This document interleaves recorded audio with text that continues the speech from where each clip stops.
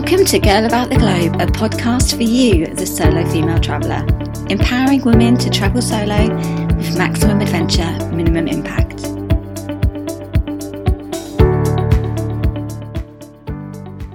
Today is day 6 of our 14-day bounce back plan. Today we are talking about clearing mental blocks. Although we are aware of what happens in our conscious mind, there are still things bubbling around in our subconscious mind that can sabotage us and stop us from leading our perfect life or from taking action. If we have a desire to be a public speaker, for example, and we've got a subconscious fear of being judged or being rejected by people, then no matter how hard you're going to work on a conscious level, that subconscious belief is going to stop you from pursuing that particular goal. A mental block can be an emotional block. Maybe we have an emotional block in regards to our romantic life, not feeling that we're good enough, not feeling that we deserve to be happy. The most common mental blocks are self-doubt. Another mental block is indecision. Another one is a fixed mindset, comparing yourself to others, uncertainty, no limits. Say, for example, that one of your mental blocks is self-doubt. Maybe no matter what you do, you never give yourself the recognition for achieving something. You don't recognise the skills and capabilities that you really do have. Or you believe that it's overconfident to brag about your accomplishments or to reward yourself for what you've achieved. But the truth is that you are capable, and it's just your self-doubt that's getting in the way, becoming a mental block. So one of the ways to clear a mental block is to write down a list of your core values and then ask why. Why do I have self-doubt? Why do I keep saying this to myself? Maybe there's a belief that's keeping you in more of a poverty mindset. Maybe you believe that people with money are evil or that money doesn't grow on trees. That could be a limiting belief that's stopping you from reaching your potential. And then challenge why you feel like that. Was it something that was told to you when you were a child? There are so many people out there who have a lot of money and who are rich and successful and who are doing a lot of good in the world and who have started foundations. So does that belief really resonate with you anymore? Once you start noticing all the beliefs that you have, you can start to undo them and reset the patterns and redefine what values you want to believe. Don't allow the beliefs to have as much power as you've been giving them in the past. A lot of time we tell ourselves stories and our beliefs become part of us. As soon as we start challenging them, we can change the way that we feel and that we act in a particular situation. And it could be a fear of being successful. It could be a fear of not being successful.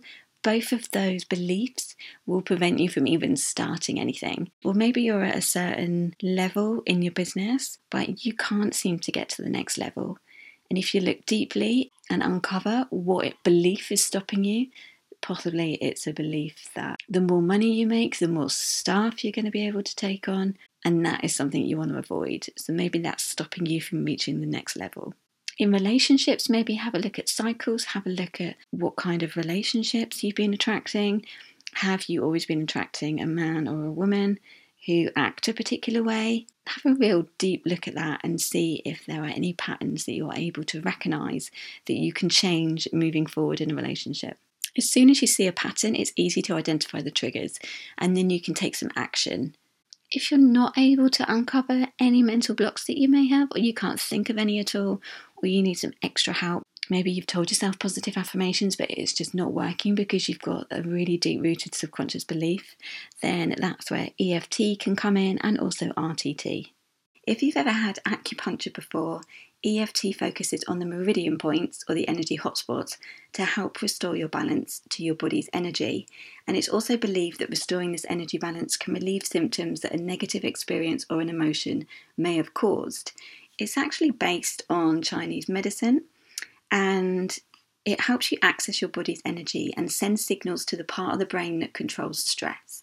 Also, the emotional freedom technique is a very good tapping technique to help you try and uncover what's actually going on in your subconscious and what's stopping you from doing something. You could use it for relationships and use it as a mechanism to help clear any mental blocks. I've also recently done a course in rapid transformational therapy. It uses regression audios and it takes you back into the past and takes you back to some deep-rooted belief, which can be very difficult to find by yourself.